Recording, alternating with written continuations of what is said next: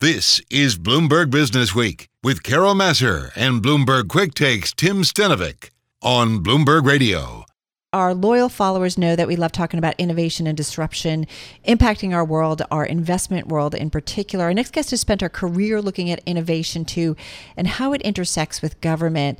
I've been looking forward to this. Joining us right now is Beth Simone Novak. She is the first Chief Innovation Officer of the state of New Jersey. She was the U.S. Deputy Chief Technology Officer for Open Government and led President Obama's Open Government Initiative at the White House Office of Science and Technology Policy. She's got a new book out. It is called Solving Public Problems, a practical guide to fix our government and change our world. She is on the phone in New York City. Beth, welcome to Bloomberg Radio. Hi, Carol. Thank you for having me. It is so great to have you here. We do talk a lot about innovation and disruption, not just from an investment perspective, but how it is either improving the livelihood of individuals and citizens around the world. Tell us about your background and how it set the stage for this book. Oh, well, my background, I have been both a professor of engineering and a professor of law, and I've had the pleasure to serve in government both at the federal level and now at the state level and work with international governments around the world in my capacity as director of the GovLab. And that's where we've gotten to see, and especially something we've all witnessed now during COVID, we've gotten to see countless failures and bungles, really the problems that happen when government doesn't work well. But at the same time, we've gotten to also see a lot of successes, and we've come, I think, to really realize how important it is to really have government that works. So in my own background, especially when I was in the Obama administration, we got to see how much of a difference it made when people started to do things like use open data, which we were putting online for the first time to help solve problems in a more evidence way. What it meant to actually use new technology to then go out and engage with citizens, to use what some people call human-centered design, to really ask citizens about the problems that we're facing and how we can deliver services that work for them better. It's something that we now do regularly in our work in the state of New Jersey. Right. So we really got to see about what it meant to work differently and how important those different working practices are to innovating and to improving how we solve problems. So, Beth, I have to ask you, as a member, me, as a citizen of the United States, as someone who has lived in New Jersey her whole life, I have seen a fair amount of dysfunction in government. Does government work right now? And if it doesn't, in your view, or are there ways that it could work better in your view? Well, again, there are lots of success stories that I can tell you. But at the same time, regardless of those stories, most people today feel that government is a clumsy, bungling giant that is not in a position to spend its money well, as we stand poised today to have one of the largest federal budgets since World War I, really. Mm-hmm. I think all of us are very concerned about how government spends our money. And, that's reflected in the poll numbers, which over, not just since COVID, but over a generation have seen declining rates of trust in government. So as many things as are going right, and we're all looking around us as New York and New Jersey are reopening, obviously, and we're all happy, maybe not to be out in the heat today, but happy to be able to leave our houses at least and go to a restaurant and whatnot. We see the benefits again of when things work, but we know that they could work better than they're doing today, and especially we know that we need to take advantage of the tools we have available today, big data, new technology, human-centered design, again, innovations in ways of working that we need to adapt and adopt in order to do a better job at solving problems. Well, does the pandemic and everything that kind of how it played out, and obviously this was in many ways a black swan event, but nonetheless, the inequities that were laid bare once again, there weren't new problems. Is that an indication that government hasn't been working as well as it could, that we still have such incredible gaps in our society? We've got about 40 seconds and then we'll come back and talk some more.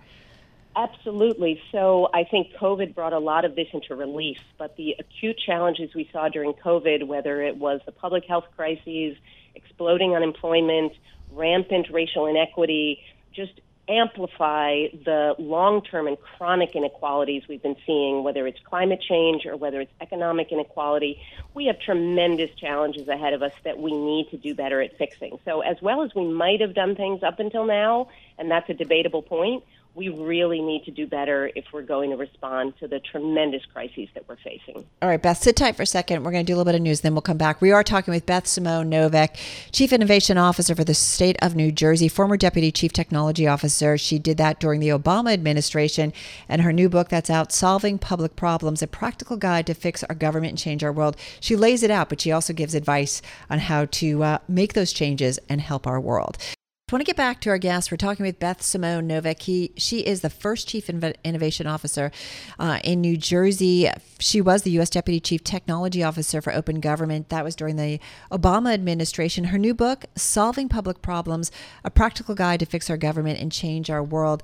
There's a lot here, Beth, and I do wonder, one chapter, I just love the headline of it, The Government That Governs Least Governs Best. Is that an argument for smaller government or just more effective government, or government with real leadership, or a little bit of both? You're onto exactly what I'm getting at. We've had a generation-long debate about bigger versus smaller government. I think that's really a red herring. It distracts us from the idea that we need to have better government, and frankly, not just government. It's business, it's activists and students, and every one of us, as well as our government, that needs to really develop the skills, I would argue, for being more effective at solving public problems. So a lot of us these days really want to, man the barricades. There's a lot of demand for social change, but I think the ability to go from demanding change to really making it happen, to cross that chasm from idea to implementation, is something that I think a lot of us find very difficult wherever it is that we work, whether it's in the private or the public sector. Well, when you look at something like climate change, we talked earlier with Sarah Manker. She's created this company called Grow Intelligence, and she was a former commodities trader. She's a Bloomberg New Economy catalyst, and she basically is gathering tons of global data using AI, machine learning, to tackle things like food security issues and climate change. And her customers are food suppliers, food producers, governments, the financial world. These are some really big problems that if we don't tackle, we're all going to be not in a good way. So I do wonder about, in particular, I guess what I wanted to ask you was the use of data, smart data, to get us to a better place. Absolutely. I think, every day we were glued to the television screen or the radio to hear, the governors or the mayors of our communities show the graphs with rates of COVID and how transmission was progressing. If we didn't know about the value of data before, we definitely, I think, all understood it during COVID. But if you look around and look at the fact that the top 25 schools of public administration do not require the teaching of data science, if you look at the fact that in government, we have the majority of our government, only 5% of people are under the age of 30 in our civilian government. So if age is any proxy for mastery of new technologies, digital skills, big data, we really are, I think, lacking in the way that we're training and teaching people to use these new tools that are available to us. Our training law in government dates to 1958, our training framework. Sounds a little old to me. There's a need for a refresh and really looking at what are the skills that we're teaching people inside government. But it's not limited to government. Look, in universities, we're teaching people to become the next Mark Zuckerberg. We're teaching everybody to become entrepreneurs and how to start a business, which is wonderful. But we also need to equip people with the skills who want to do things like tackle climate change or tackle racial inequities or tackle some of these big societal problems, and all the more so really in business. So, today I think CEOs really know, and the Edelman Trust Barometer shows it, people want CEOs to speak out on societal issues. They want CEOs to be accountable to the public. The new movement around stakeholder capitalism really is a movement towards companies playing a more socially responsible role. Right. And employees, frankly, are demanding it. Millennials, who are the people going into the jobs of both today and tomorrow, 64% of millennials are considering a company's social and environmental commitments when they're deciding where they're going to go to work. So I think there's a real need for people also in the private sector to upskill themselves to be able to tackle societal problems, because it's everybody's responsibility, not just people inside government. It's funny, we just had Richard Edelman on because we often talk about the Trust Barometer, and you're spot on. What's also interesting, and having recently talked to a bunch of CEOs that are in the food space, leading companies, they are definitely watching climate change because it's impacting them and their businesses. Is it ultimately, I have worked in a capitalistic society. I cover the capitalism that goes on globally. Is it money that ultimately brings about the change? Because I feel like we've been talking about climate change for a long time. We've been talking about diversity for a long time. But finally, it feels like the needle is changing, partly because it's having a financial impact on companies, on cities, on states, on governments, on countries. Absolutely. Well, look, we can always use more money put towards social good, but right now we're seeing, the largest federal budgets in a very, very long time. We're seeing companies also wanting, especially during COVID, we saw a lot of corporate social philanthropy, social responsibility, people spending money on trying to do well by doing good. I think it's really a question, though, of skills and of know-how and the ability to understand how to leverage the tools at our disposal. And that includes both digital tools and data, but it also includes institutions and how we can leverage institutions and their power and their convening power to really implement change. When we talk about innovation, a lot of the focus is on the spark of the good idea. Right. So you talk about the social entrepreneur who has this cool new app or this cool new thing, but the real question is driving through implementation. How do we make change happen in practice? How do we go, again, from the good idea to implementing that good idea? How do we take these amazing new technologies around machine learning and AI and translate them into social good in practice for real people? That's a skill set, and it's a learnable skill set, is the argument that I make.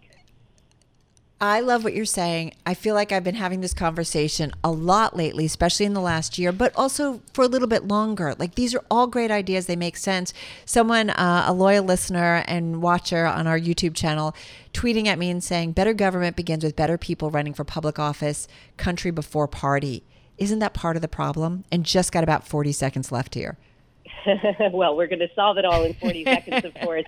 But you know what I'm saying in terms of politics keep getting in the way of kind of some really smart and needed and necessary longer-term planning. Just quickly. Let me just say I'm so glad we're having this conversation because so much focus is obviously on what happens on Election Day, and not enough is what happens the day after Election Day. What are the skills we're developing? What's the capacity that we're building?